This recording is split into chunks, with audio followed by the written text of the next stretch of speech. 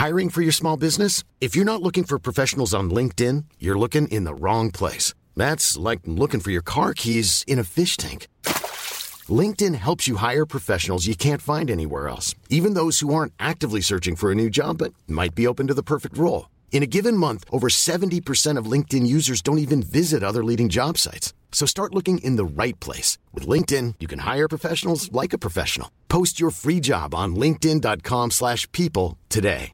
Everyone knows therapy is great for solving problems, but getting therapy has its own problems too, like finding the right therapist, fitting into their schedule, and of course, the cost.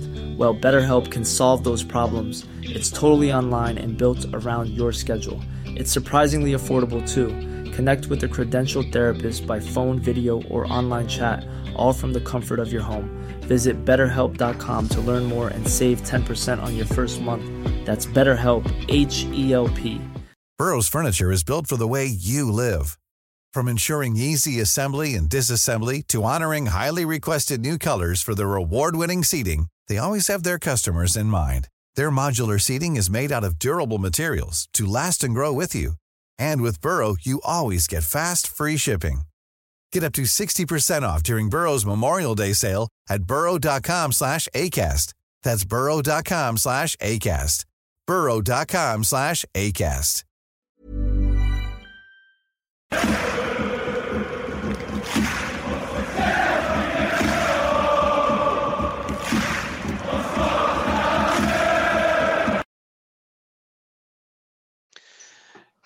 Good evening and welcome to the Gallant Few podcast. And tonight we're looking to cover the most recent round of the English Premier League. I am your host this evening, Jamie Royals, and tonight I have accompanied by two guests. A traditional face now on the weekly catch up. We've got Johnny. Johnny, how's things? Good, Jamie. Hello and hi, Colin. Things are going well, mate. Pleasure to be back on as always. Good man, thank you. And a name we haven't seen around these parts for quite some time. Kidding on, he's got a real life on top of his Rangers commitments. But we have Colin back. Colin, how's things? I'm very well, Jamie. Thanks for having me on. Evening, Johnny. The way the Rangers are going, can you really blame me for not wanting to talk about football and try to take a fucking runner? But no, good to be back on, gents. Good. It's always good having you back on. And as ever, we've got obviously the latest round of the Premier League action that spanned over the Saturday and Sunday. And I think where else, Colin, can we start? But finally, Luton get their first point of the season. A hard-earned draw this weekend. Did you manage to get a chance to watch that game? What was your thoughts on Luton's first point of the season? It's like when the wee strimpy kid in the football team who's there just to make up the numbers finally gets a run out the last game of the season. You just felt so good for them getting a point. I know that they're not even at the bottom of the league, but you see the other two probably more chances of getting something. But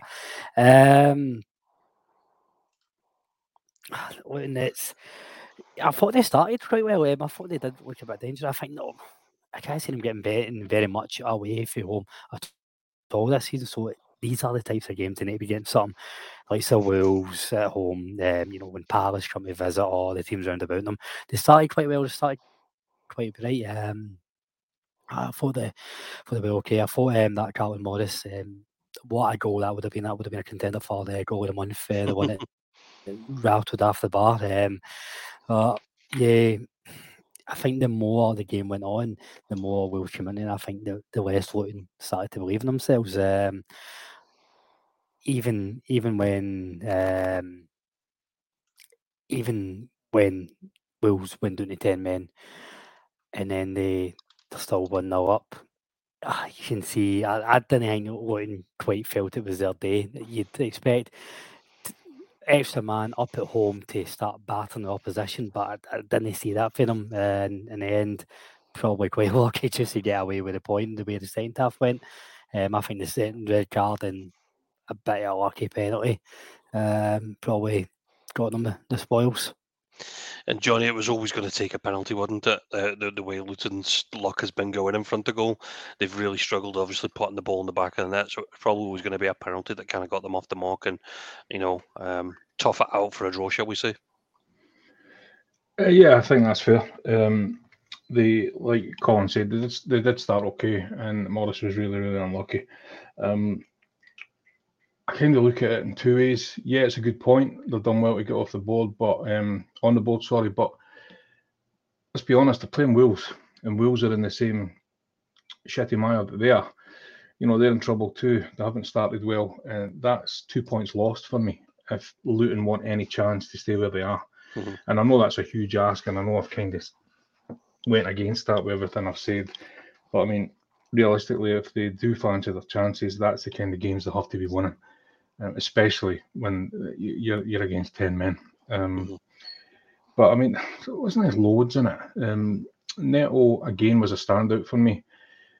I think he's going to be huge for Wales this season. Luton are just, they're a tidy unit, but they are underarmed, I think would be fair to say. They don't have any kind of players at the level at the Premier League. They need to get people like Ross Barkley fit, don't they? They've obviously brought him in. He's not been fit to play. They could have done with a few signings in that area. Maybe not as injury prone, but just players who are established in the Premier League, and they haven't really done that. I understand the finance thing and the money's going elsewhere with their facilities. I do get that. But at the end of the day, I suppose they will be happy with a point. But if I'm looking for the outside, I would be hoping to get 10 for something like that.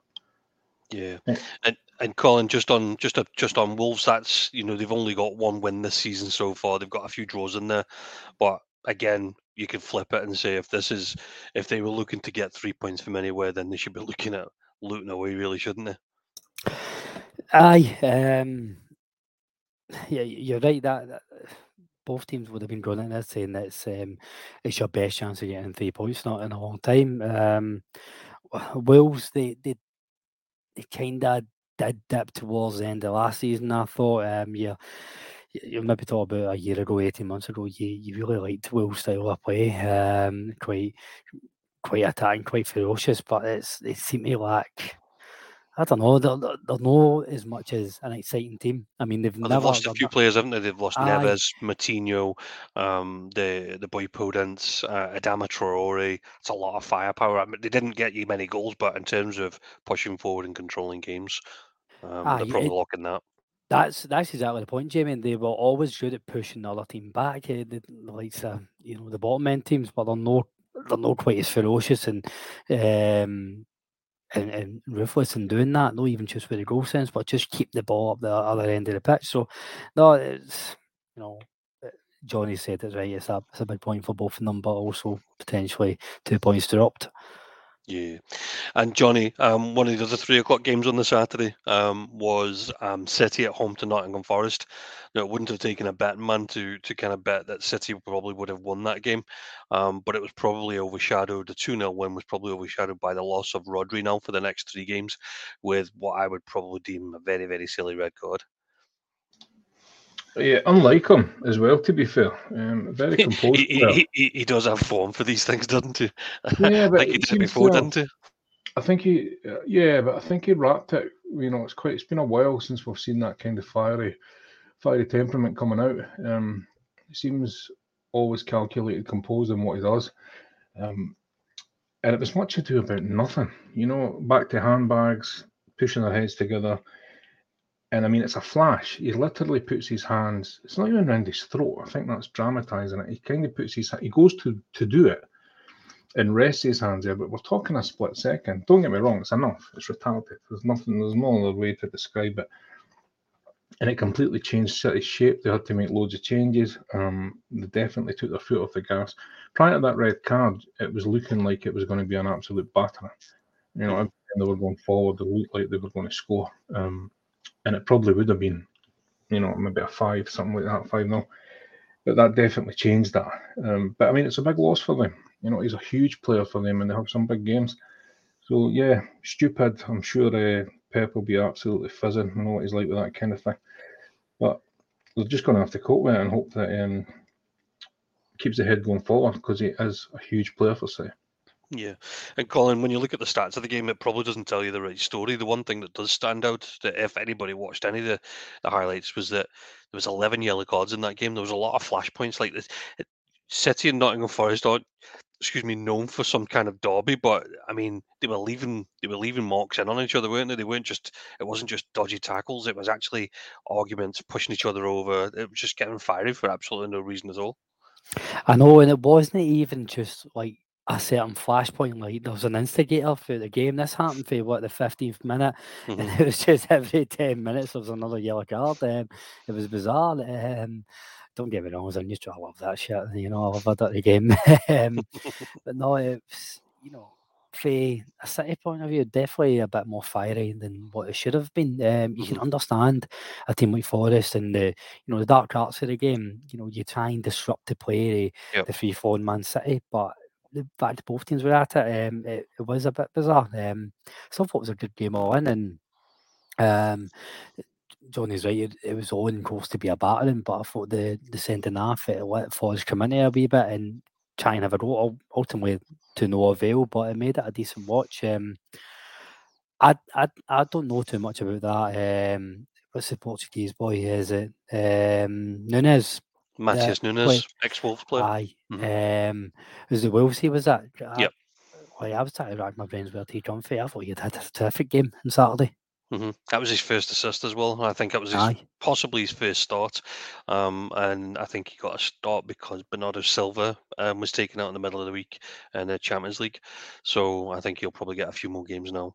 But yeah, with Rodri out, I think they've got Arsenal within the next 3 games, which now means Calvin Phillips is going to get a shot. The forgotten man, the forgotten 50 million that they just tucked away at the back of the settee.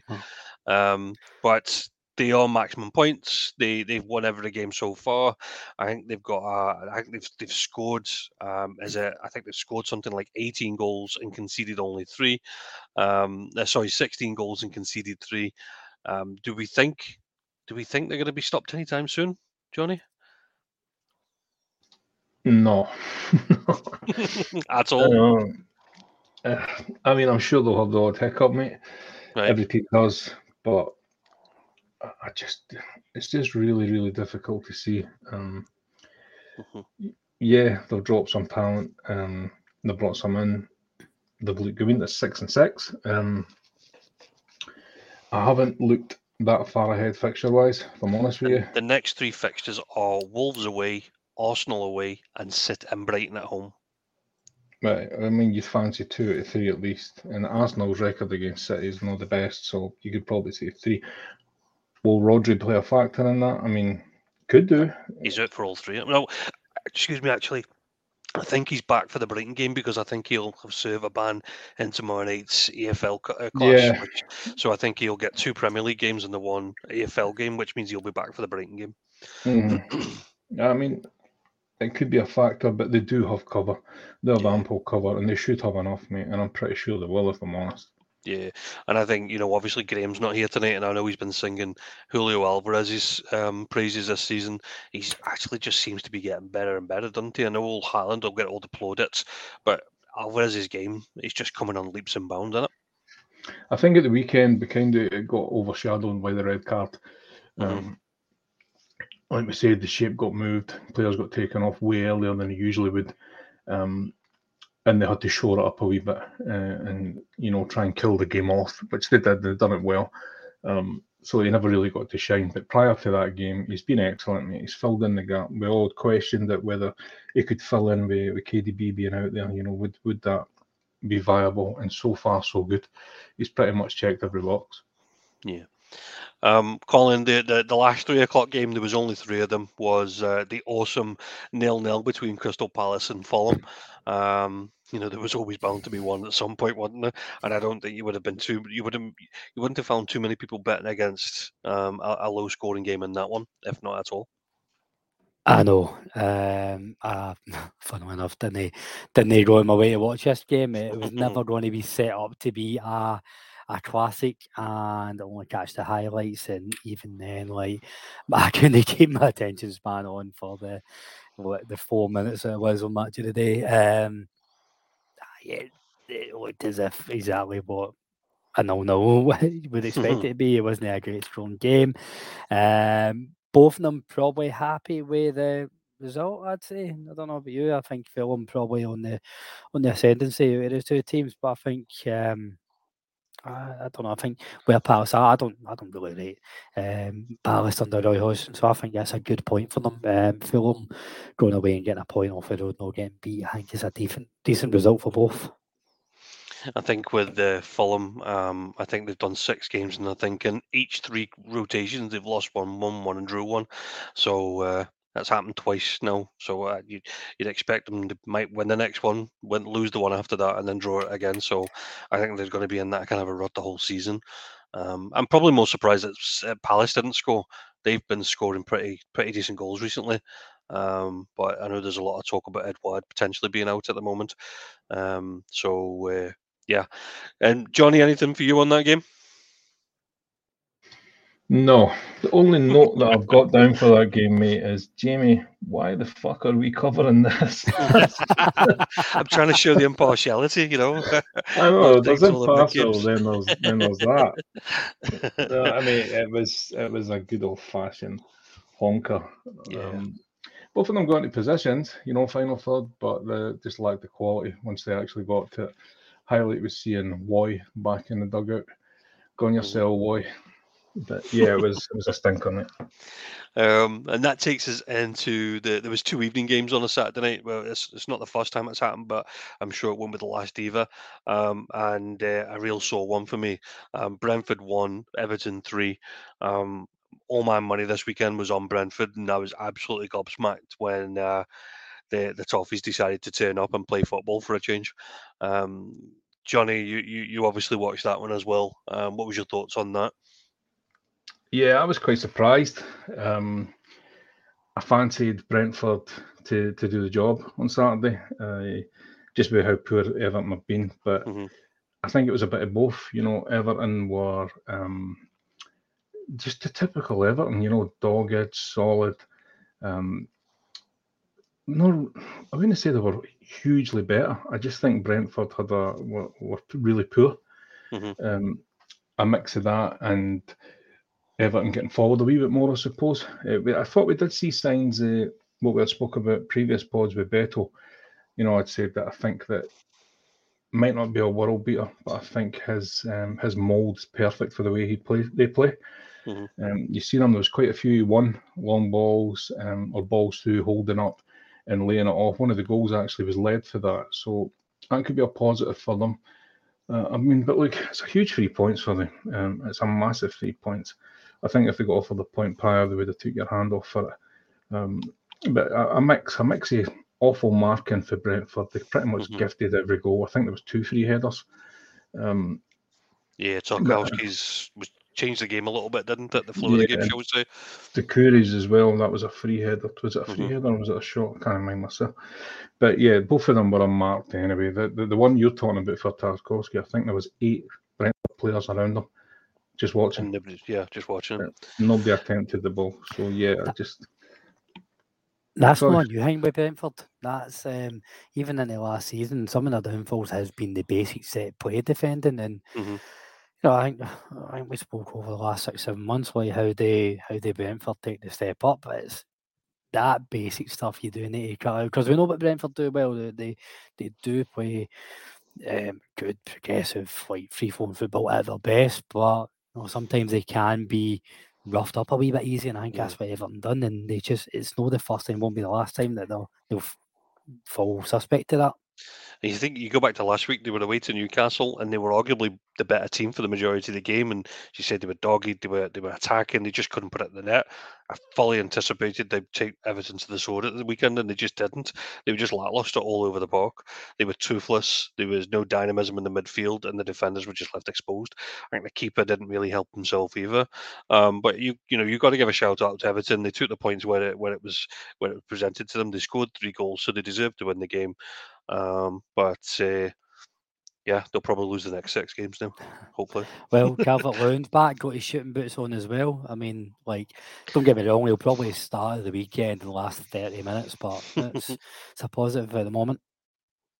And in terms of the final game, then, so the final game on the Saturday was the 8 o'clock kickoff, and it was Man United away to Burnley. And for those that watched it, the game was pretty even, but settled by a wonder goal by Bruno. And I say it's a wonder goal because of the way he takes it and shoots it. It was pretty much, we haven't associated those kind of goals with Bruno for a while. Um, Johnny, you obviously watched the game. What was your thoughts on that? Did we anticipate more from Burnley, or did we expect it from United? I think it was a difficult one to read. The way Man United have been, they're so erratic, and they have been lacklustre for weeks. So yeah, maybe expected a bit more fight for Burnley. You know, maybe their tails up a wee bit more confidence that they could get something. But to be fair to them, they did start okay. You know, the I thought they were decent. I thought a change in the shape was with Goodwinson when he went off injured. I think that's a huge dent for them. You know, a hell of a lot of their assists and forward play comes through Goodmanson. So for a good maybe, I don't know, 15, 20 minutes after that, United kind of took over. And up to that point, they weren't really looking a threat. They did get back into the game, but just obviously just not enough. And like you said, it's settled by something special. The read of the ball is so difficult to do that. His eyes doesn't come off that ball.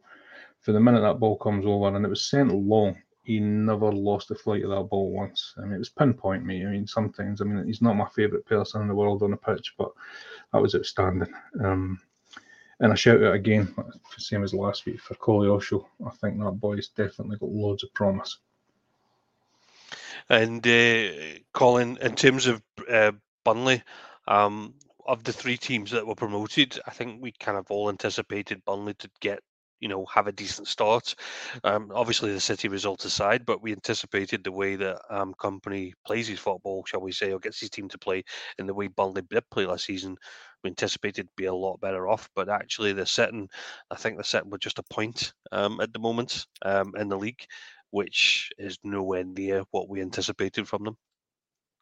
No, you're right, and I thought Company's interview post match was quite insightful and interesting. He doesn't look that panicked, he doesn't look that phased, and he's really talked about the style of football and just focusing on the performances. And I think that's the difference between Sheffield United, Luton, and Burnley. I think Burnley, you are seeing what they're trying to do. Obviously, they are very suspect of going into their shells when it's not going right. But you can see the way they're set up to play. You can see a bit of a purpose. I think if you have that, then it will come. I think they've had quite a tough opening run of fixtures. If we're being fair, I mean, there's probably only two games where you would have expected them to really get anything from, and that was Forest, where they got a point, and what was the other team I had it written down there? Maybe Villa at home. I think it has been quite a difficult opening run for them as well. Looking ahead, they've got Newcastle. Newcastle, and then Luton. Aye, Newcastle, then Luton. If their heads are not too down by Luton, hopefully that maybe kick-starts them. Then they've got the free hit against Chelsea, basically, which most people see that as. No, but all joking aside, if they can even get 3 points going into the international break, then I think it's got to be 3 more than what the other two get. And I think that'll give them a chance to reset, kind of keep doing what they're doing in the training ground and come back a bit stronger. So I'm not as worried about them yet. And I think I'm basing a lot of that basically on Vincent Company's big cool swagger. And Johnny, just a quick mention on United. So there's a lot of things happening outside of the pitch, shall we say, and United at the moment. The It seems to be kind of dragging the club down a little bit. And what I mean by that is, people not being available for selection, added on top of the fact that they've got an absolute brickload of injuries. It seems to be the left side.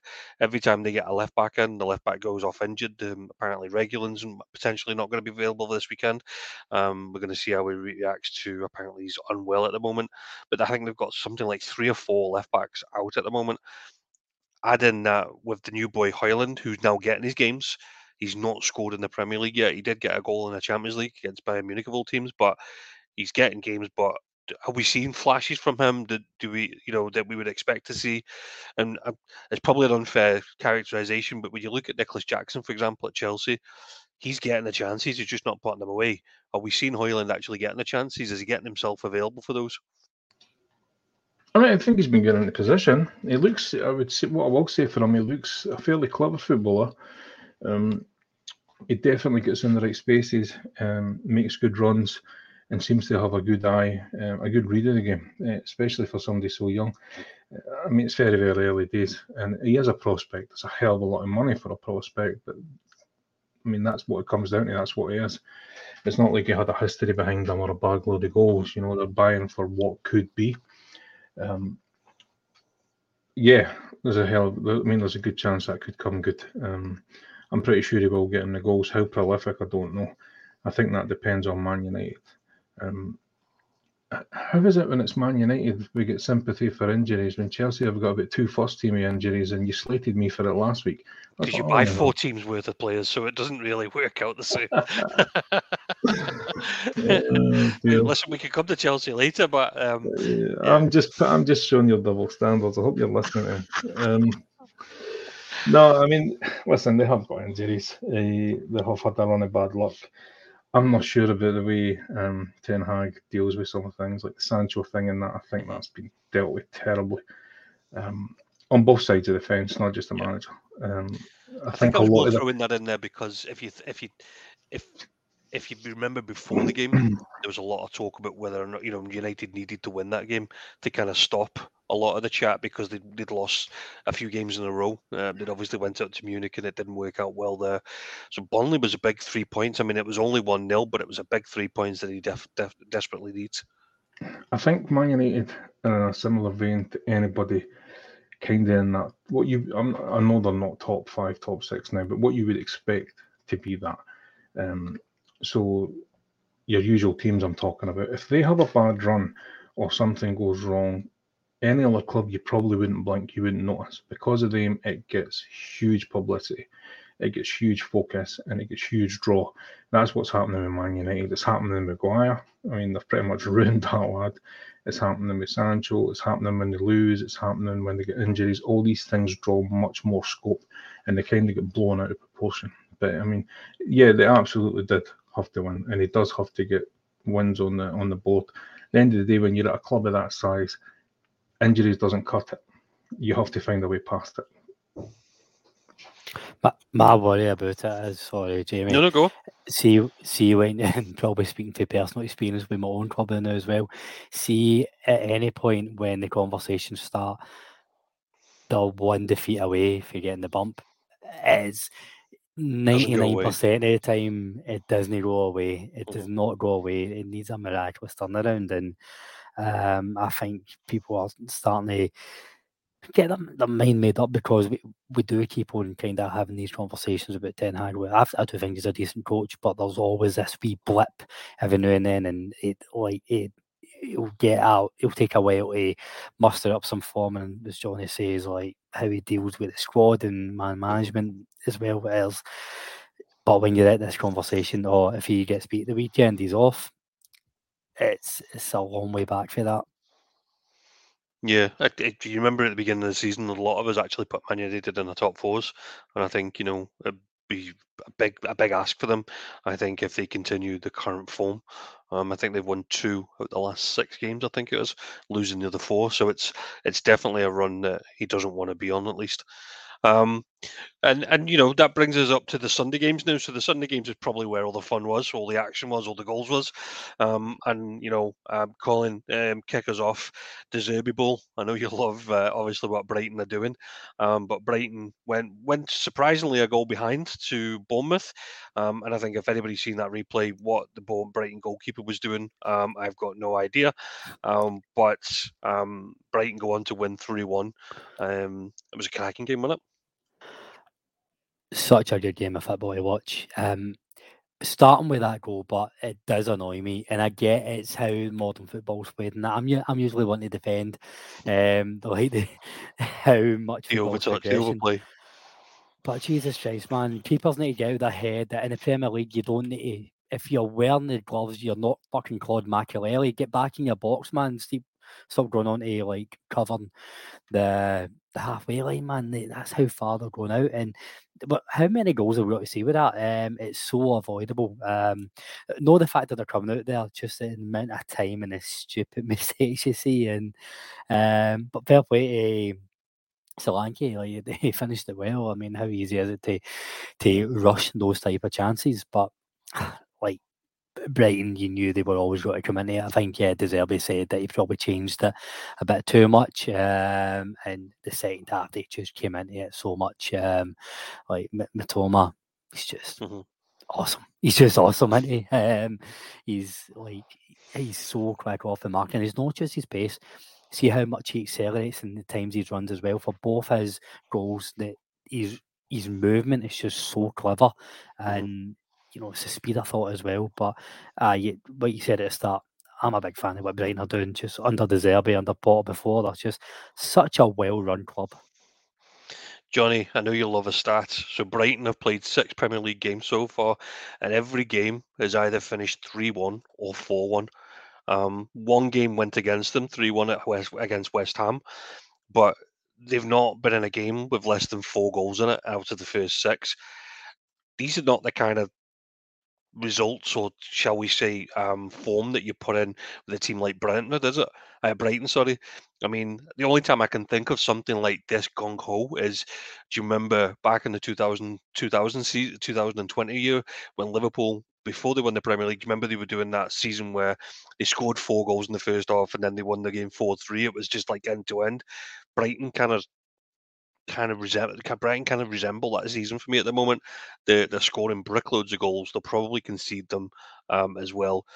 If you fling in the Europa League game that they did midweek, I think that finished 4-3 as well. So the goals are there.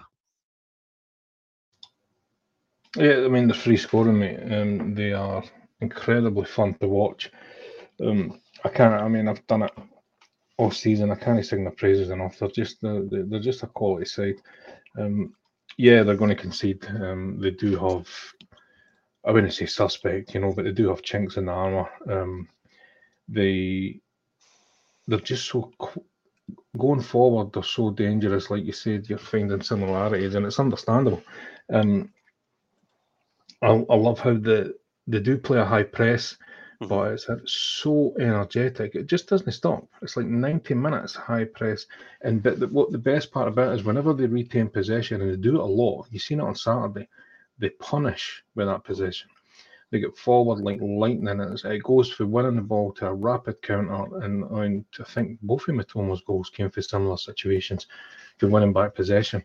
So yeah, I mean, they're not going to have the depth. They are going to have a tough time with depth, especially with the European adventure as well. But I think more often than not, they're going to be incredibly entertaining. I mean, we all get the odd game, which we've seen. But yeah, they are doing really well, mate. Yeah, and to kind of put it in perspective, check out the next 3 games. So they're away to Villa, at home to Liverpool, and then away to City. Like, Yeah. it just screams goals, doesn't it? Whether they win it or not, it just screams goals. Get your goal lines on those. Colin, so one of the other the Sunday 2 o'clockers was Liverpool 3, West Ham 1. Now for anybody that caught it, Antonio, the West Ham striker, does a bit of a podcast in the middle of the week, and his he was quoted as saying that the way Liverpool started against Wolves the week before, he was going to have a field day with the Liverpool backline, and he tipped West Ham to finish finish above Liverpool come the season end.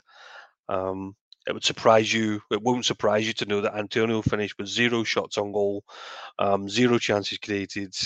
He had 1 shot that went wide with a header, and then was subbed after about 65 minutes. And Liverpool went on to win 3-1 quite gleefully. Probably the most surprising part about all of this is you're no cheesered fae wall to wall about that. That's the kind of stuff you love, isn't it?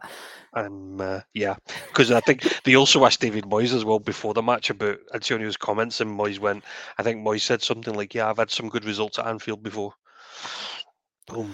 There you go. Pin it up and pin it up on the board. Pin it up in the changing room, sorry. Hang it in the Louvre, man. It's just you don't do that. Like how many? Like it's a tale as old as time, man. If you like, just if Keep you your mouth shut until the keep your game's mouth happened. shut, even if you don't mean anything by it, your words are always going to get taken out of context, even if that is what it is. But Antonio's just been stupid there. But that's I mean, Liverpool don't need any motivation to go and win at Anfield, but that just added a wee bit extra.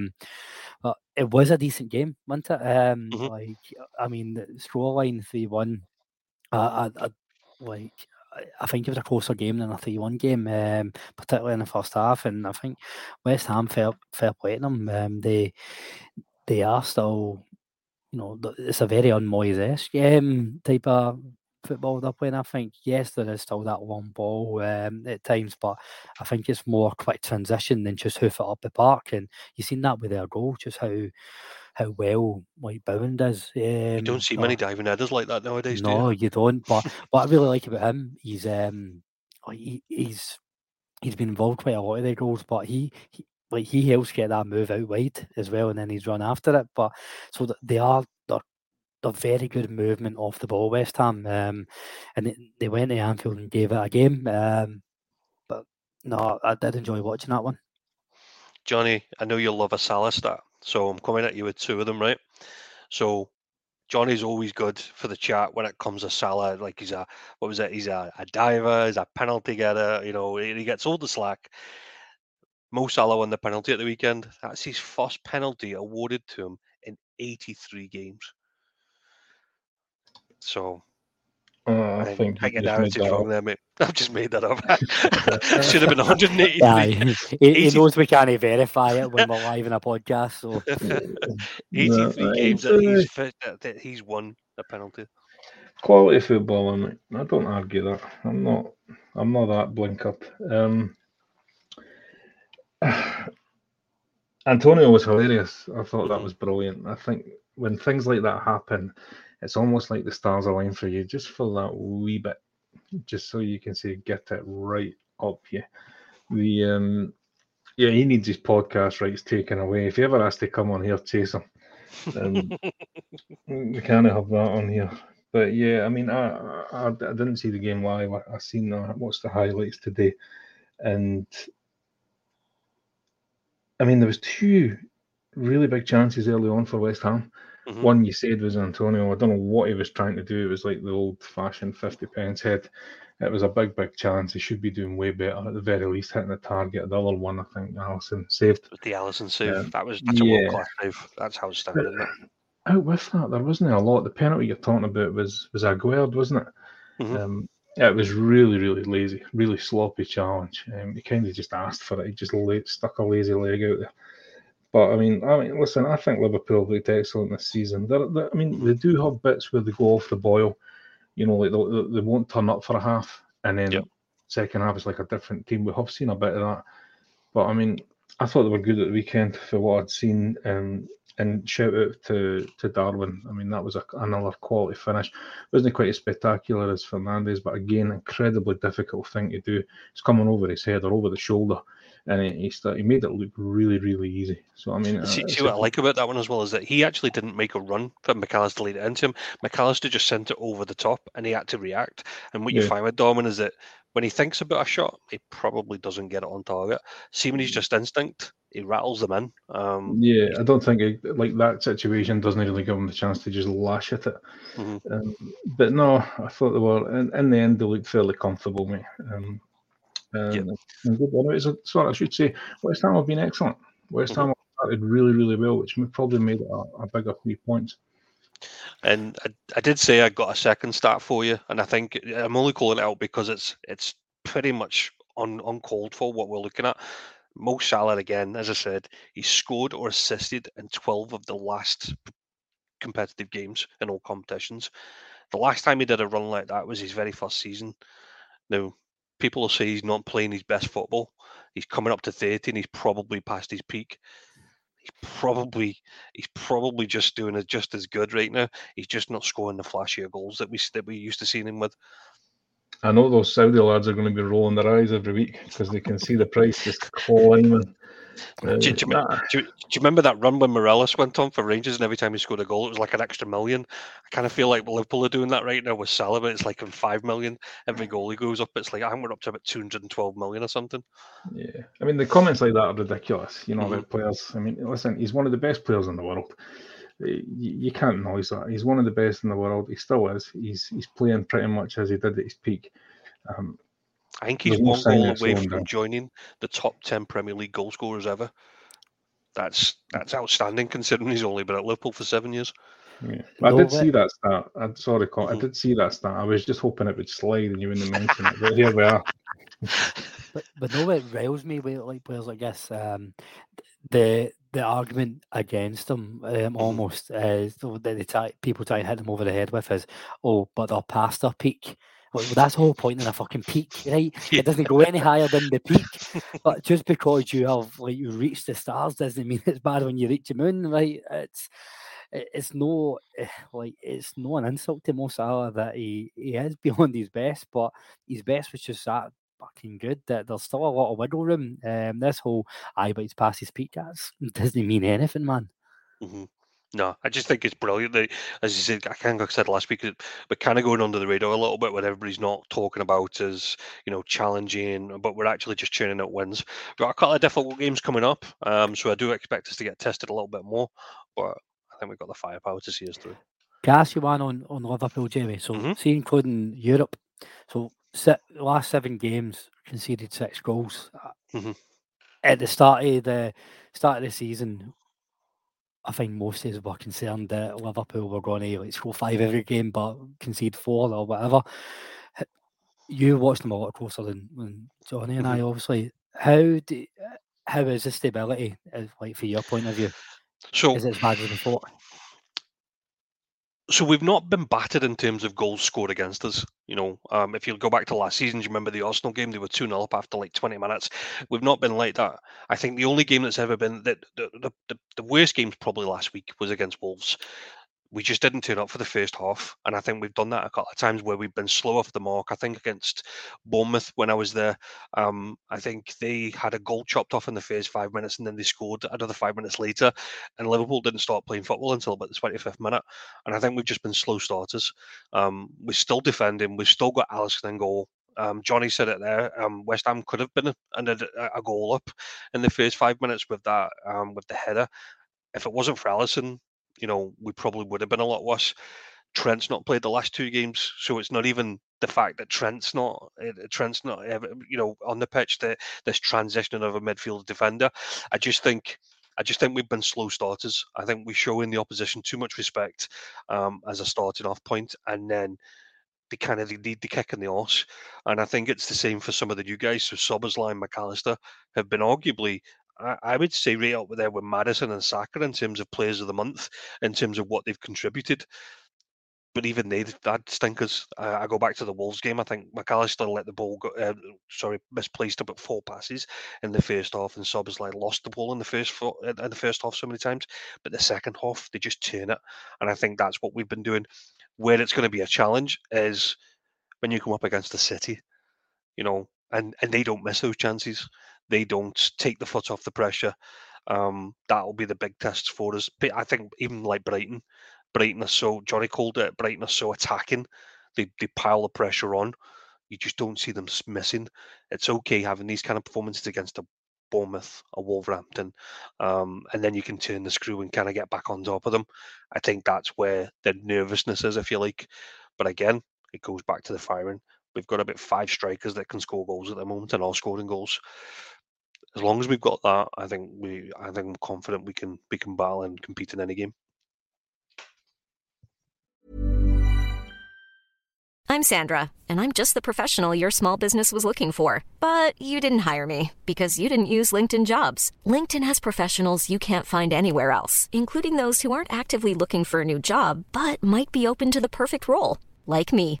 In a given month, over 70% of LinkedIn users don't visit other leading job sites. So if you're not looking on LinkedIn, you'll miss out on great candidates like Sandra. Start hiring professionals like a professional. Post your free job on linkedin.com/people today. Burrow's furniture is built for the way you live.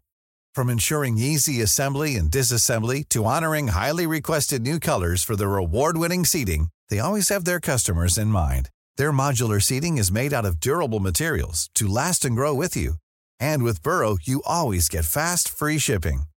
Get up to 60% off during Burrow's Memorial Day sale at burrow.com/ACAST. That's burrow.com/ACAST.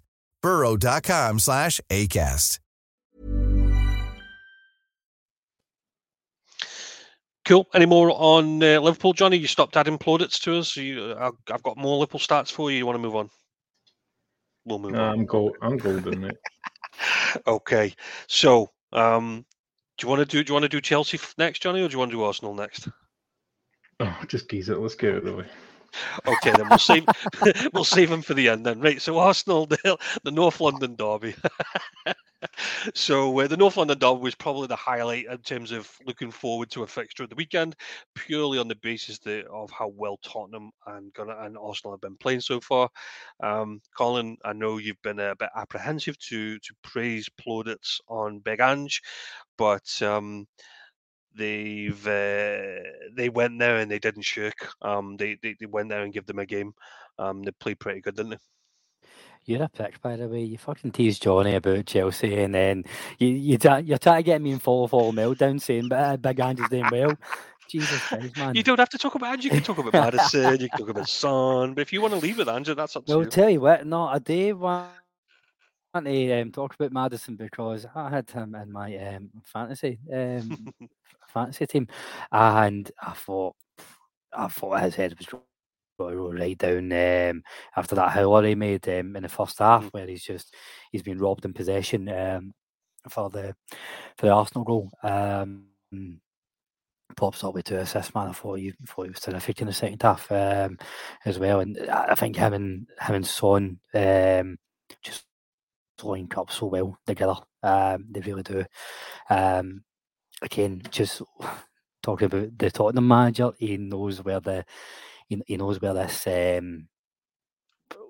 team have their strengths. What do you think? What do you think Tottenham's biggest strength is? I think it's the ability to hit teams in a transition in a multitude of different ways. So I think you see there's times where they play through the lines, they'll play through the middle, but at the same time they do like to go down the wings as well. I think I don't know. I don't think they only have one route of attack, and they do catch teams up. They do catch teams off of that. They're very imaginative in how they get the team back to front, and we said that time and time again. Like Postecoglou will set up his teams in, in 100 mile an hour style of play. It doesn't always last for 90 minutes. That's part of the weaknesses. You can't do that. That's where you need a good strength and depth. But that's certainly their strength, and I thought that's how both goals came through. Yeah, Johnny. A word on Son. Obviously he's been Kane's, shall we say? I'm going to say he's understudy for so many years. He's always been, on the wing with Kane, but he's been asked to play a different role now. And Saturday he was up top with Madison tucked in behind. He's kind of really stepped up, hadn't he? I think that's his 5th goal this season that he's scored already. He got the hat trick a couple of weeks ago, but he's playing much better than what I anticipated would after last season. I mean, yeah, done well at the weekend.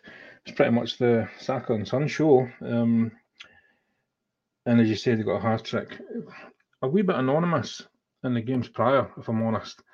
I don't think he set the world alight. I mean, but listen, I'm not knocking it. I suppose I'm nitpicking. It is a transition. Kane's been there for that long and they're that used to that. So they don't have that anymore and they're just trying to work around it. Will it work every game? I don't think so, mate. I think we've seen Son in certain games where he does kind of go missing. He's not like a traditional number 9, though, is he? No, I don't think that's long term. I mean, it's an excellent option, and right now they don't have a lot of options in that position. So yeah, I mean, yeah, he's doing well and he's going to score goals. The way he's got them playing is definitely going to help, because they're so gung ho. Um, but I mean, he is a quality footballer, mate. He's a quality player. Mm. Um, I suppose the question would be, once we get a wee bit further down the line, does he try and get a number 9 and push him back one? I don't know. It's where the But in the 96 was meantime, Richarlison, really, isn't it? They paid a I lot of don't money for think. Richarlison. Yeah, I know they did, and I know you guys kind of came out and said he's got issues and that. Fair play to him. He's trying to get that sorted out. I still think if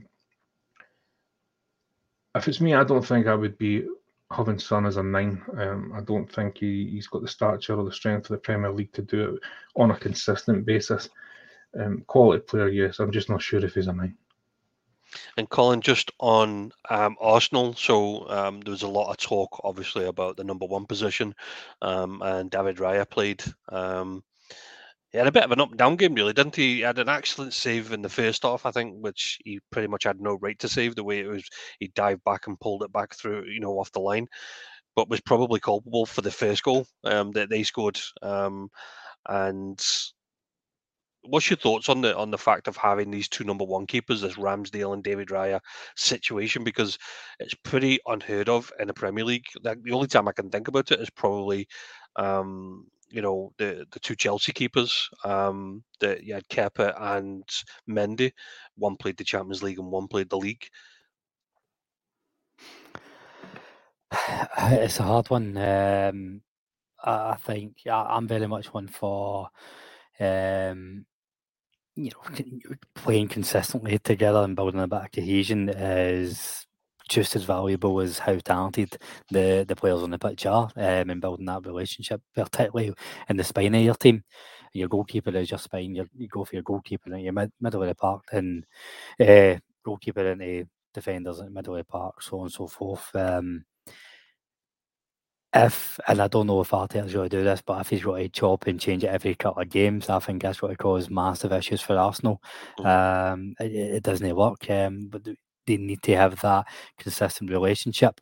I think it's a little bit different if you switch between a league campaign and a cup campaign, because the knockout tournaments and cup competitions are different by nature. They are different by nature, so you can almost get away with it. But I think he has to stick one and go with it. I think if he continues to chop and change, as I say, it never works out. It doesn't work out long term, and he'll just cause himself more issues than what he needs. Yeah, and from a media point of view, there was a lot of talk about some of the Arsenal pundits were probably stirring it up pre-game, especially one Paul Merson on Sky Sports. He was giving it big licks about that Arsenal were going to be, I think what was his words was that was it Spurs conceded so many chances in the game prior, and I think he said that if Arsenal were presented with those chances, then they'll batter Tottenham in that game. But it didn't really plan out like that. Was that 2 points dropped? Do you think by Arsenal, or do you think that was a hard-earned point, Colin? I think 2 points dropped. And I Because they don't know went if ahead twice, or because of the yes. okay. And again, that's it's not new issues that we're going to bring up with Arsenal here. Like, arguably, it's what cost them the league last year. Mhm. Just seeing games out, and yes, I get it's your rival. I get it's Tottenham and they're on a bit of a resurgence. End of the day, if it keeps on happening, like, the excuses don't matter. It's an issue, and it does keep on happening. Arsenal over the last year or so.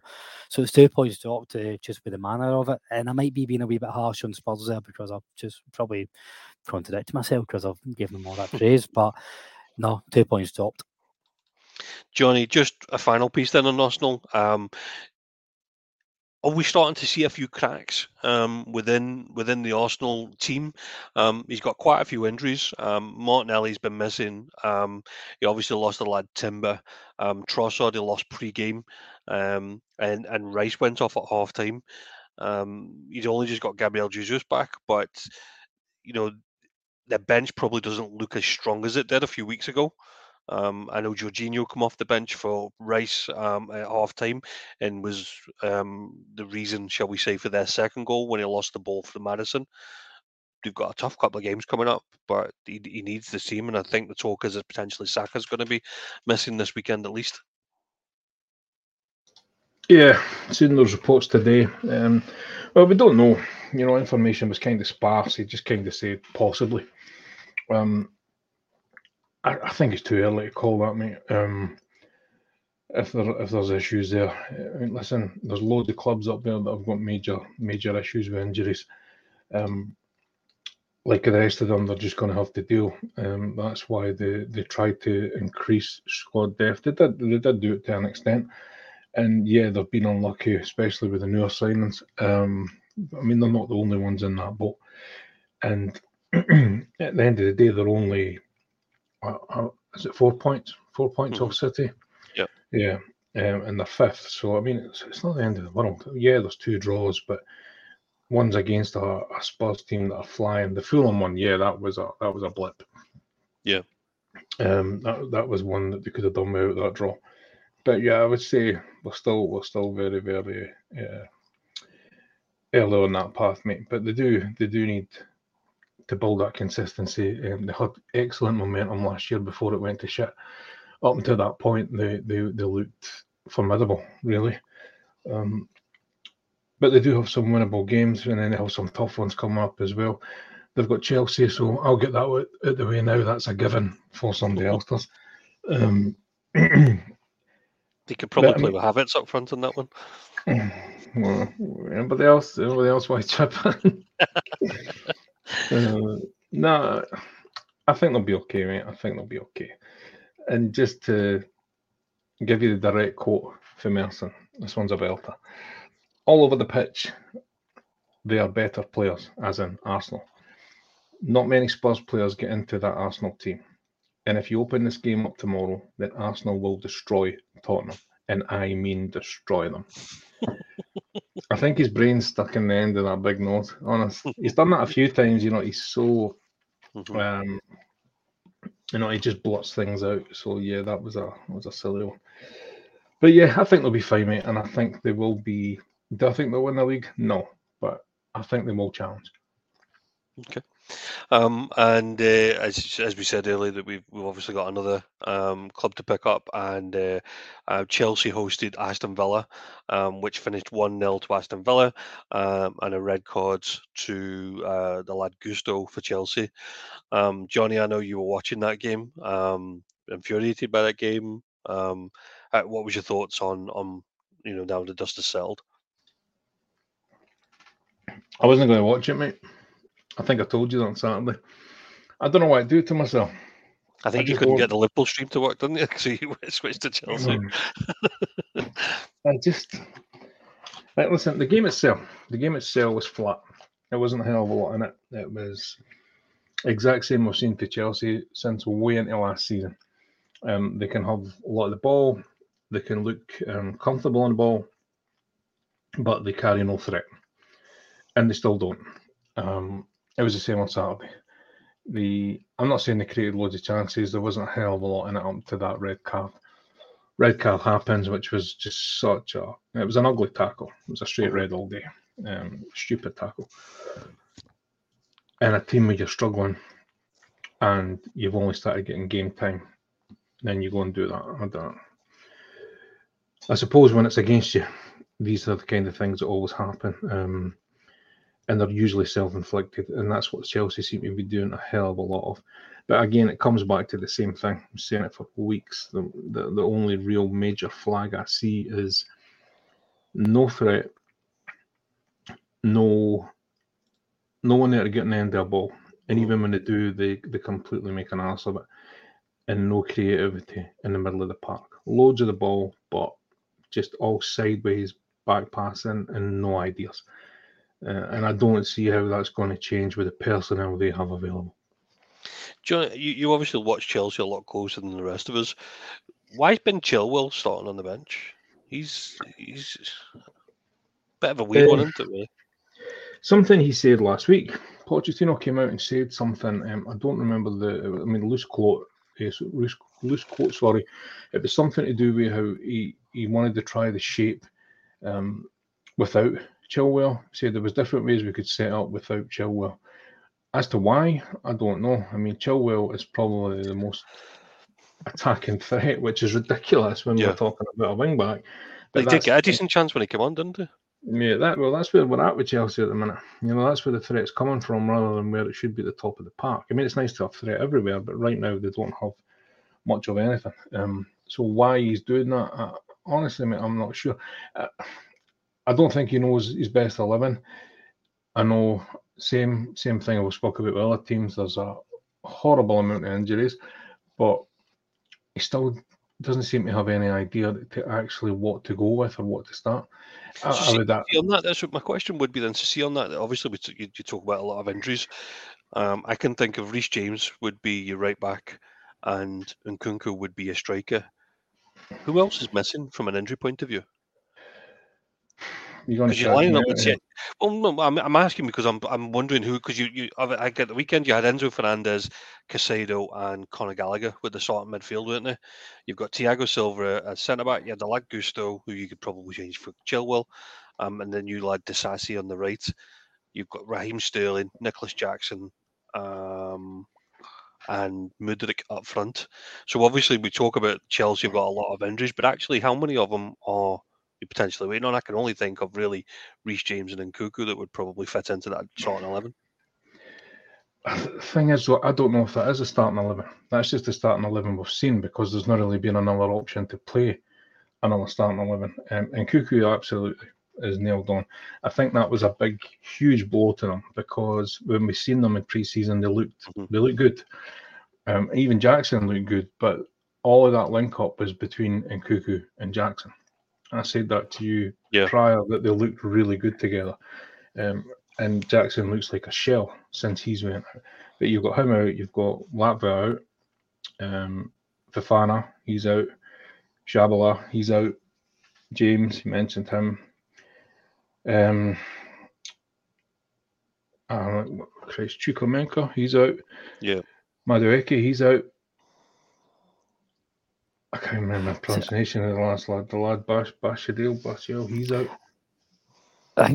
Obviously, injuries are having an impact on Chelsea as well, but I think how unlucky Jackson appears to be is kind of adding to Chelsea's misfortunes as well. Because he was getting into decent positions, he just couldn't finish for love nor money. Same with Sterling at the weekend as well. Like Chelsea aren't that much a worry in terms of conceding for the most part. I mean, there's only two teams in the Premier League that have conceded less goals than them, and that's the top two. They're not leaking goals left, right, and centre, but it's just what Johnny said. It's just that stale middle to front, no creativity. There's no urgency to get the ball into the decent areas quick enough. And these players, Nkunku is the obvious one, but if we talk about the midfielders out as well, that's impacting and potentially what the plan would have been. And there does look like a lack of creativity and a lack of that ruthlessness and, clinicalness. I don't even know if that's the right word. A lack of finishing the fucking balls in. But at the same time, Chelsea do have a massive squad, and it's just because the options that are there aren't doing it. That's nobody's fault apart from the people who put the squad together. A big result for Watkins, wasn't it? As much as it was for Villa, because Watkins is needing to get off the mark, isn't he? Absolutely, aye, and that will do him that will do his confidence so well. It really will. I think he has such a confidence. Well, we've seen that with him in the past. Like when he feels it, when he is having a good run of games, that's when more games will come. Like probably like the majority of forward players. But no, he took his role really well. And actually, I don't think Villa were that dangerous. And I think right up until the sending off, that's when they really came into it. But you can only beat what you're up against. Yeah, other thing with Chelsea as well is the running. The next bunch of fixtures, it does not read well for them. So Johnny, I've got one more for you, and I know you don't like these, but this. It's only because these stats are available. If you look at Chelsea's last 35 Premier League games, the points per game is less than 1. That's 0.8 per over the last 35. If you take that as a whole, that would have relegated them in every season of a Premier League season. That's how bad of a run that they're on, and that's why I mean, if you go back to last season into this season, like, do you think Pochettino's going to get the time to get this fixed? I don't know, mate. I think they have to. Personally, I just think They've they got to break can't. the mold, haven't they? Yeah, they can't just keep doing it. They're going to have to take a hit and consider it, even if they have to consider it a transition season and trying to build something. It's a very, very young team. We spoke about that. Yeah. And he's going to. I don't think it matters who goes in there, mate. You couldn't put Harry Potter in that team, and I don't think he could make magic happen. It just isn't going to go. It's not going to work. It needs time. They are a mess, and injuries aside, I agree, they should have more than enough to at least win a fair few of the games they've already played, and it's just not happening. And I don't see it happening in the near horizon. So they have to stick it. They have to stick with it. I think he'll get the time. Sorry. Do you think he'll get the time? Because see, Chelsea are that scattergun. If he was going to get the sack, they would have done it already by now with the run of results. I think they would have gone. So I think he's going to get at least to December, I think. Colin, see what we know now. Do you think Chelsea finish in the top 6? No, I don't. Even if Pochettino does start to turn it around, I don't think he'll be able to get a consistent beat at the right level for them to finish top 6. It might be just outside it if all goes well, but I don't see it. Johnny, what about you? Yeah, it's it almost feels like a bum. I know you don't mean it as a bum, but it feels like one. It bleeds into the fact that you've got to go back to the spend. If we say if all three of us are saying no, they don't finish in the top 6, then you go back to, well, how much have they actually spent and how much is it going to take to get them out of this? And you just think that's absolutely crazy. We're not coming for it. Whereas I say they would definitely improve. I still think they will improve. I think not right away. I think we're going to have this period of time where they're just going to continue to be the one to take the piss out of it, and rightly so. It's just the way it works. Do I think top 4 now? No, I think it's a huge ask, mate. A huge ask. I'd love to see it change, turn around. And it can turn around. Teams can do it if they get that run of results. We've seen it countless times. It can happen. But it's very, very difficult to see it with the way things are. Okay, right. I'll leave you alone on the Chelsea front. The final game then was Newcastle away to Sheffield United. For all intents and purposes, I actually had this game down as 1-1. I thought after the Champions League match, I thought Sheffield United were going to put on a performance and be a dogged, close game. But instead, they decided to score more goals than what Chelsea have scored in the Premier League in the whole season by getting 8, by getting 8 in one match. And with that, Colin, they also set a record that they had 8 different scorers in a single match in the Premier League era. It did happen before the Premier League, but from a Premier League era, the first team to have 8 different scorers. They were just excellent, weren't they? They were. They were brilliant, and I don't know if you'll come to the opening goal at any point. Sheffield United probably feel a wee bit unlucky in the manner of that, and they probably thought they should have been coming away with a 7-0 defeat if that had went away. We'll talk about that and tell us what happened. So, Anthony Gordon, who, by the way, got dropped, and Harvey Barnes goes off injured, and he came back home with his bit between the teeth, didn't he? Because he played really well, probably the best I've seen him in a Newcastle jersey. He gets to the byline. It looks as if it goes over the byline. when he's dribbling with it, but the ball's bouncing and it bounces up and hits his right hand. He then cuts it back and it's a tap in for Longstaff, was it? Yep. So it goes to VAR and the line looks at it. It looks as if, and I'm going for what I'm seeing on the TV here, the full ball isn't over the line, which is fair dues. But this whole basketball slap, he doesn't mean it, no, he doesn't, but he's no got the right level of control, in my opinion, of the ball if it doesn't hit his hand. And goals change games. I mean, there's a whole butterfly effect. If the first goes in, there's a second, there's a third, there's a fourth, so on and so forth. That's maybe clutching at straws, but I think am I right in thinking the rule is that if it touches a hand and then he shoots and it goes in, then it's handball. If it touches his hand and he plays it, it's now a different person. Therefore, it's not ruled in the same vein as a intentional handball. I'm with you. I do believe he slaps the ball and kind of gets the control of it, but in the letter of the law, he probably and gets that's away with that one. and we probably don't have a leg to stand on here because Mhm. we can't just say, oh, it shouldn't have stood because I don't like the rule. That's not how it is. But what we can say is the rules are nonsense because the rules are inconsistent. If a foul happens in the build up to a goal, then they will look at it in like Mhm. Pull the it back. passage of play. If somebody fouls to win the ball, then passes it to the striker scores. They're going to pull it back for a foul with VAR. Why is it not the same with the handball, particularly that obvious an occasion? But you know, like taking that away, I think as great as Newcastle were, Sheffield United did capitulate, and It was you some can see abysmal marking, wasn't it? some quick fire goals, and they just couldn't settle. Mhm. And Newcastle smelt blood, and when you don't settle yourself and get yourself composed again, then teams are going to rip you apart. Before I, hand off, I want to read a Mon quote. This came from one of the podcasts at the beginning of the season by a certain Colin McDuff of the Gallant Few. I think Sheffield United will do well this season. No, you're laughing, but I rate Paul Hickenbottom as a manager.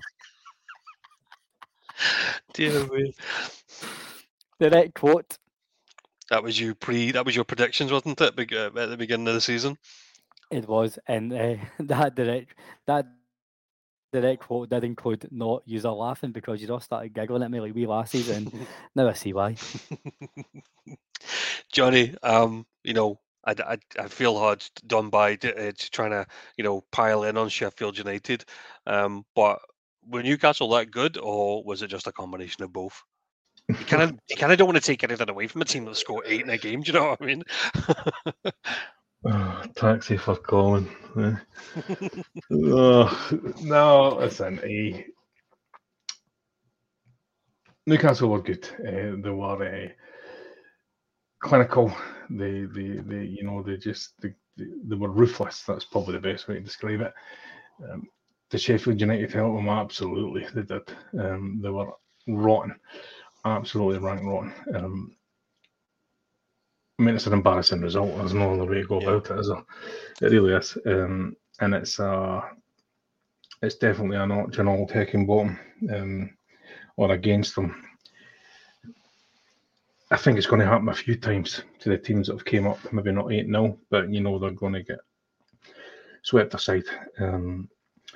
And I think that's pretty much what it was. I would agree they never got a chance to settle because it was just one after the other. Mhm. I didn't even bother writing any notes to it. I just wrote LOL. And I mean, I've been I've been to a few games where my team's been trounced like that. I know how much it sucks. But look, it does happen. I did not expect it. I think I had fancied 1-0 Newcastle. I thought they would probably just do enough. But yeah. I think the main positive that you can take away from it was just 3 points that they lost. That's exactly Goal difference that. took a battering, but it was just 3 points. Move on to the next, isn't it? They can't read too much into it. It'd be different if it was a team we expect to be up there challenging beside Newcastle. But I mean, this is a team that are probably going to be in or around relegation. You're right. They have to shelf it as hard as that is when you've been trounced like that. But they have to move on. Otherwise, it's just going to happen again. Yeah, and I know they've got some particularly difficult games coming up. I think they're away to West Ham at the weekend. They're away to Fulham, and I'm trying to remember who the next one was. Oh, they're at home to Man U.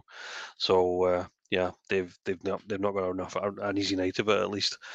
And that pretty much covers us for the games. That brings us up to every individual game that happened at the weekend. Looking through to the next fixtures, Colin. As I said, I've already called out a couple of the games in the next round. So the next round starts on Saturday. We've got Villa and Brighton as the early kickoff at 12:30, and then at 5:30 you've got Spurs against Liverpool. So the Saturday looks to be where a lot of the viewing will happen. Aye, I tell you what, this was such a difficult week to pick a last man standing for MD that's in those type of tournaments. Just a wee bit of context to that comment. I did text you, Jamie. I know. Me and Jamie are in two separate last man standings together, and he went Brentford for both. And I said, no, you need to hedge your bets. He's like, no, I always double up. Well, listen to your old Uncle Colin. No, there's a few decent. It's difficult this weekend. It really is. If we're going for game of the weekend, it has to be that 5:30 on Saturday. Tottenham, Liverpool, just back what we were saying. Both are just scoring for fun at times. Both of them will fancy it, and that's when you know two teams are going in. Fancying their chances to win based on their own game, not based on what the other team are doing. It's always got to be a game of the weekend. Honourable mention for Everton v Luton. I think both of them will also fancy that as well, just because both have been equally shite, so that might surprise us. Well, I can only see that going one way. Luton have just lost 1-0 against Exeter in the FA Cup and the League Cup. So they just don't seem to be getting a break at all at the moment. But Johnny, I know you'll be watching the Villa Brighton game. Do you expect much from that? Do you think we're overhyping it, or do you think we'll get goals? Yeah, I think we'll get goals, mate. Definitely. No European games this week. The bet is over 2.5 goals, isn't it? Because Brighton have scored at least have been involved in 4 goals every game this season. I think the price will probably reflect that as well. But no, mate, listen, on paper, it definitely has potential.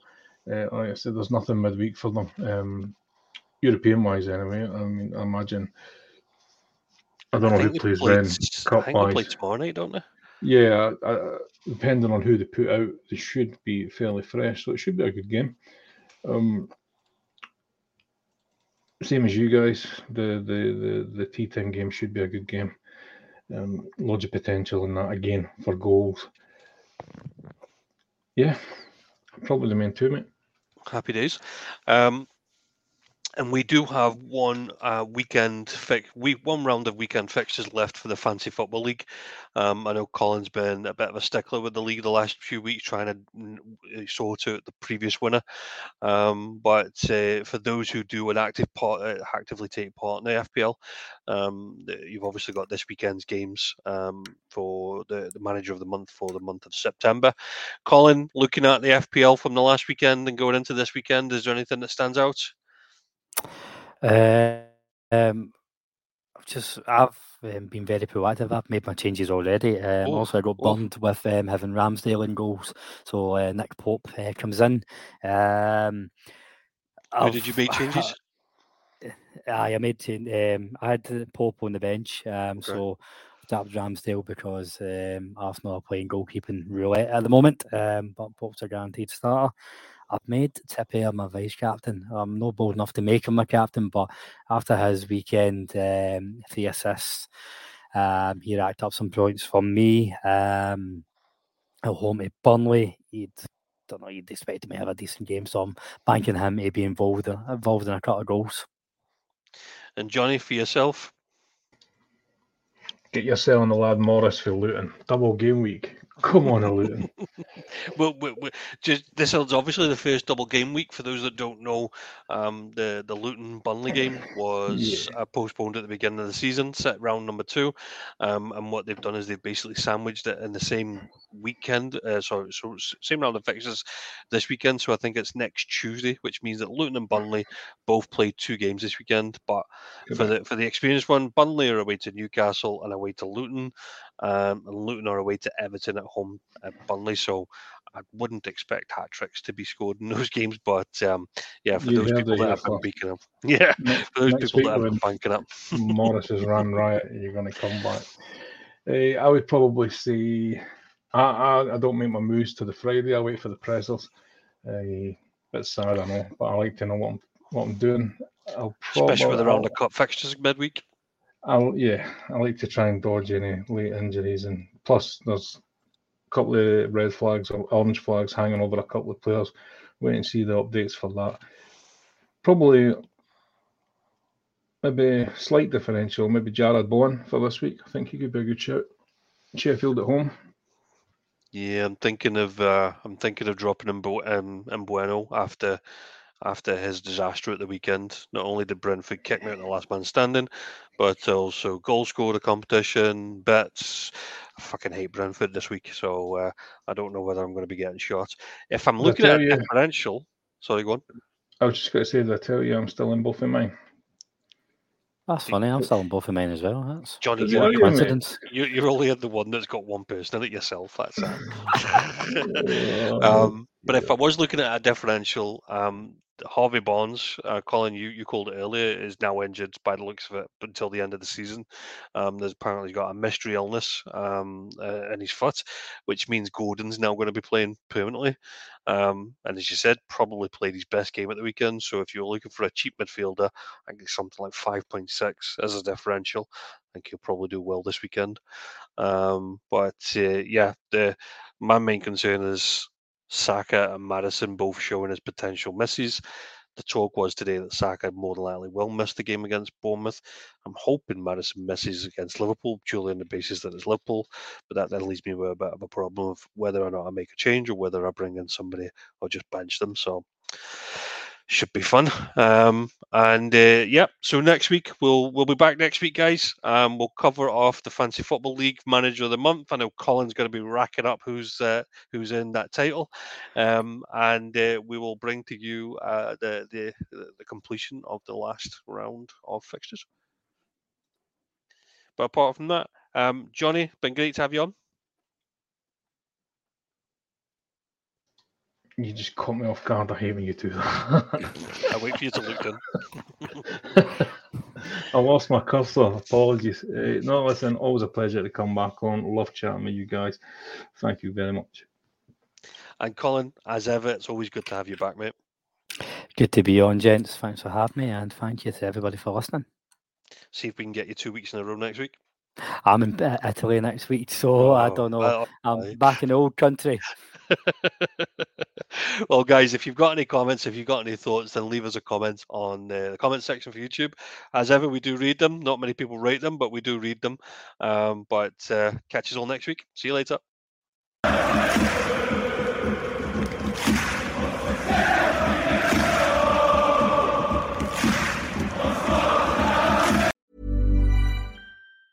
Mom deserves the best, and there's no better place to shop for Mother's Day than Whole Foods Market. They're your destination for unbeatable savings, from premium gifts to show-stopping flowers and irresistible desserts. Start by saving 33% with Prime on all body care and candles. Then get a 15-stem bunch of tulips for just $9.99 each with Prime. Round out Mom's menu with festive rosé, irresistible berry chantilly cake, and more special treats. Come celebrate Mother's Day at Whole Foods Market.